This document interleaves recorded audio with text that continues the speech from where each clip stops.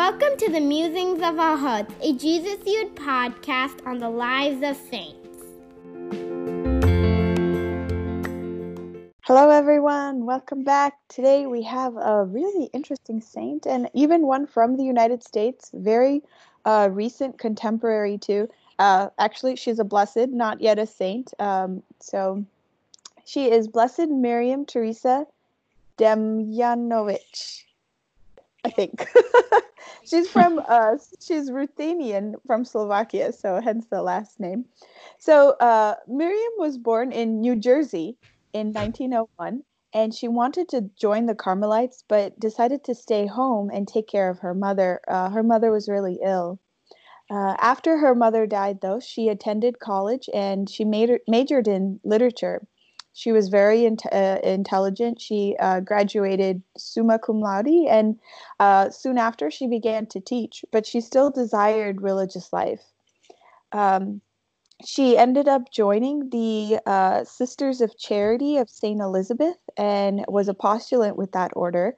And she was still teaching at the Academy of St. Elizabeth in Convent Station. But then she became really sick, and she was diagnosed with physical and nervous exhaustion with myocarditis and acute appendicitis. And because of this, knowing that she was about to die, she was actually able to receive her final vows in danger of death. But soon after, she died at the age of 26. So her writings were compiled by her spiritual director in a book called Greater Perfection, The Spiritual Conferences of Sister Miriam Teresa. And she mostly wrote about the universal call to holiness, which became the focus of the Second Vatican Council, and was formally taught afterwards, and became part of even now just our understanding of common Catholic teaching and of our faith. So when I look at Blessed Miriam and her life, like again, it's very short. It's only 26 years, and it's again she joined the convent. There was a desire there, of course, for holiness at a young age, but it's not like it's filled with, as we can maybe see from the other saints, filled with activities or things or accomplishments. And yes, she wrote a wonderful book. But something that I was reflecting upon, especially in her life, is actually this hiddenness of her life. That, yeah, she is this unknown saint, and she's not, her glory even during her life. It was, of course, revealed to those close to her who knew that she was a holy woman. But it's not like, something so great and so powerful in terms of accomplishments or things maybe that we desire. We think, okay, this is the mark of a saint, but it is actually her interior life, and this interior life, which was so profound, so powerful, from which she wrote and from which she acted, and from again which she desired to be so close to the Lord. This interior life was so hidden within her, and she expressed this too, that that union with God, this spiritual height that God calls everyone to achieve, and not just religious, but anyone who chooses. And this requires our constant yes, though, constantly saying yes to the Lord. And it's beautiful because she also says the imitation of Christ in the lives of the saints is always possible and compatible with every state of life. The saints did one thing, the will of God, and they did it with all their might. So we just have to do the same. And again, here we see her laboring, we see her working, working for the Lord, opening up her heart even more to the Lord. And in doing so, as we heard from our other young saints, that she was able to regenerate the world and regenerate, within the context of New Jersey, within the context of the United States. And really, through that hiddenness of her life, to draw the whole world into her own life, and then to give back to give back to the world the fruit of her spiritual life through her writings and through her prayers and intercession. I think I'm captivated by her, and especially the church also recognizing in her a great person, a great woman, and virtues and characteristics of a woman who is in heaven, who is interceding, and who is united with the Lord, and and even in her life though, that this there's something very normal about it. There is something very ordinary, and but again, calling us to see and to know that in our ordinariness, that God is the one who works wonders, and God is the one who Mm. is the calls us into that saintly union with him. Yeah. Yeah. So, it's so nice to reflect somebody from our neighborhood, right? Yeah, yeah, So, like Pope Francis would say, neighbors, saints. So, and I'm so amazed. Like, I never heard about her. Like, she's a contemporary and a second generation, like most of us, like immigrants to this yeah, country, a Ruthenian, Catholic, and yeah, her brother was a priest, of course, from a very Catholic family. And naturally, she would have had such a nice upbringing, even though herself, her family members suffered a lot through sickness. But this woman's determination to become a religious, like, she was very sick, but she wanted to become a religious, and somehow she gets in there with the help of her brother. And just 2 years, less than a little more than 2 years, like 28 months, is what she lived like a religious, but that too a lot of time in the hospital. yeah. But her confessor found what she is actually. And yesterday I was walking through the garden outside. There was no light. It was in the evening, and I could hear some nice aroma coming out, nice smell. I don't know which flower is that. I just smelled it, and I figured out that our jasmine flower started to bloom. There Oh, was just a wow. few buds there and one flower bloom, but it was sending such profuse smell at night that there was no light there, but I just followed the smell and I could find out. So this is the aroma of Christian or holiness Mm-hmm. that Saint Paul talks about. Aroma of a Christian. When I was in med school, like one of my senior, she would ever since we read that in scripture, she would tell me, Sindhu, is the aroma of Christianity just profusing, or it's coming out wherever you are? Is it spreading wherever you are? I'm like, yeah. But this is a challenge to us, like like you were talking about this hidden nature Mm-hmm. of Christians. Like, however hidden we are, the holiness will come out, like the smell Yeah. of that jasmine flower at night, like and these night flowers are given even stronger perfume, so that the insects can follow it, and white color too, so that you know white reflects, and so that is the aroma of these saints or these Christians that we see, especially in her. She didn't write much, she didn't talk much, but she was very easily beatified because of a miracle that happened, Mm. of a boy who was legally blind, like with her intercession he regains his sight, and and his life also changed. So it's really amazing how God can work in the life of people, like even her idea about this universal sainthood, a Yeah. call to sainthood, that we have only one occasion. You don't have to be religious, but you could become a saint, in any walk of life. Only thing you need to say is yes, but that is constantly a Yeah. constant yes to God. And the only thing that God asks of us is love. How we can love him with our life, with every situation in our life, how we would say yes. So, and I really like the homily of Bishop on her that beatification day, how he Mm-hmm. says, like, uh, she was relatively unknown at that time when she died, but her life is such a great example, that in his all wise providence, God entrusted this sister, this saint, with mystical visions and deep insights that was known to her confessor. Maybe the only person who literally knew her in Yeah. depth at that time, because she was with her sisters only for less than 2 years, right? But your confessor really know who you are, and he made her write those conferences that he would do, and Mm, she wrote it. And it is through those conferences and another reflection that she did on the Stations of the Cross that the world now know her spirituality.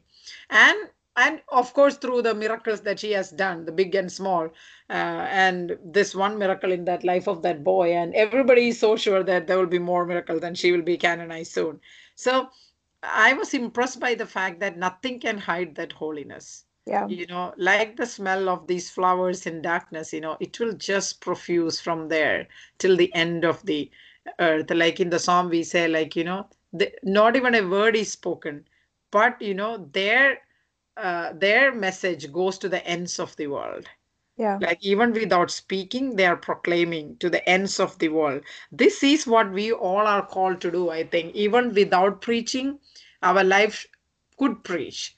Yeah. Like, Pope John Paul II would say, like, the world these days do not need preachers, but witnesses. And Mm, if at any time the world would have listened to any preachers, it's because they had great witness. So we have exactly. shared this in another episode, but this this school of saints is a constant reminder that what the world these days need is witnesses. When we live in the love of God, when God's love takes over us, like just intense aroma would come out of us, like in Siro Malabar liturgy we say, when the love of God wafts over us. That is what is happening through the life of these saints. It just wafts over us, the love of God from their life, the sweet aroma. Yeah, I think again reflecting back on her hiddenness, to go back there and to be encouraged too that uh, that we have to, in our daily life, in our ordinary life, we have to find a place that we can hide with God, and we have to find a place within a physical. It doesn't. It's not a physical space. Sometimes that definitely helps, but we have to find a place in our souls where, we really can be alone with God. We can hide with Him. Oftentimes, Mm, that's in His very body. In the side, in His side, where He also calls mm, us to hide within Him. Um, but this is where, like, to hide with Him actually becomes like the greatest part of mm, our day, the greatest joy of our lives. And so there is no there's nothing lacking in there. So even to be hidden, to not be known, to not be understood, maybe to not, like, even if other people don't see that, oh, there is something greater that is in me, it's okay, because everything is revealed then to the Lord. Everything is known to Him. And in that secret hiding place of sometimes His very woundedness, we are able to be united to the whole world and to mm. intercede for them, to love them, and there, of course, we're loving them in and through Christ. And so, uh, I've especially been encouraged by a lot of these saints, and many of them, have always talked about either the inner solitude. We've heard Mm, about the School of Calvary. We've heard about mm. the circle of A I friendship forgot. with Jesus, yeah. Yeah. So all of them have always said that this is where they receive their life. This is, of course, and we know that. I think we know that, Scripture tells us that He is the fount of living water. He is the source. He is everything. But um, more and more, these saints are saying, like, that's where we're called to be. That's where we're called to be. Go back to Him. Be there with Him. Just be with Him. Be with Him. Be with Him. And then who knows what the Lord will do with you. Yeah. But if our focus is always there on that time with God, and in that hidden place with Him, uh, we are so known. We are so known, so loved, so precious. And I think I've also experienced within my own life a greater freedom in the world, a greater freedom Mm, to be um, to give witness, as you were saying. The witness doesn't come from just like understanding and a knowledge of God, and even just like okay, we're praying, Lord, like help me, and God is working there. But it really comes from constantly being united in this hidden secret solitude cell within our spiritual life. And so to find that every day, and that's where we say yes constantly, and it becomes so easy then to say yes constantly because we're there with him. So to say yes is so easy, because I mean, when someone, your father or your spouse or someone, or a loved one, or someone who really cares about you is just hugging you, like there's nothing but a yes that will flow from your mouth and from your heart and from your body to say yes, yes, yeah, like I'll be with you. Yeah, actually, she proved, and like she said, the imitation of Christ in the lives of saints is always possible and compatible with every state of life. Yeah, And the saints did but one thing, the will of God, but they did it with all their might. yeah, This really stood out to me, how we can achieve the union with God. Whenever we do this podcast, I have a little fear in my heart, like, will somebody bang the door? Will some noise come and interrupt? With 5 kids, we are not doing this from a studio or somewhere. Right now, Nitya is in California and I'm here. We are doing it through Skype. And also, we cannot even use a mic like we used to earlier.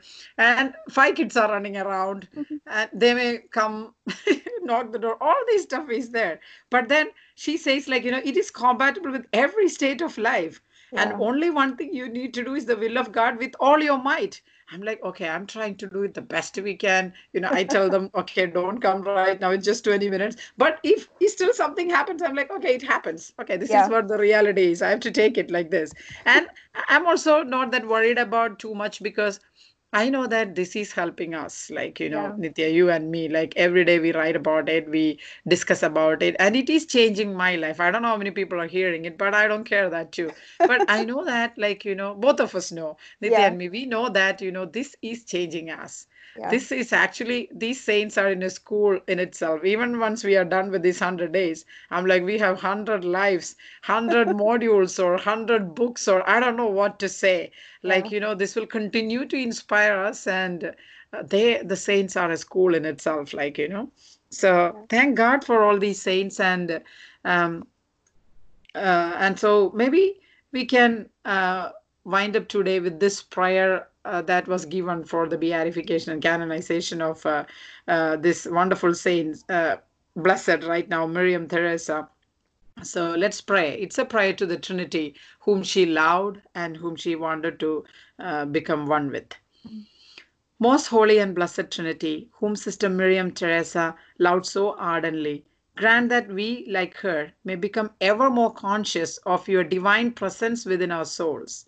We implore you to show signs that your humble servant enjoys glory with you in heaven, and to hasten the day when we may render her a public tribute to our veneration and love.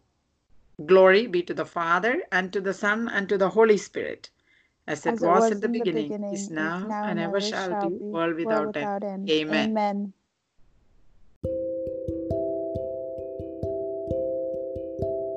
Thank you for listening.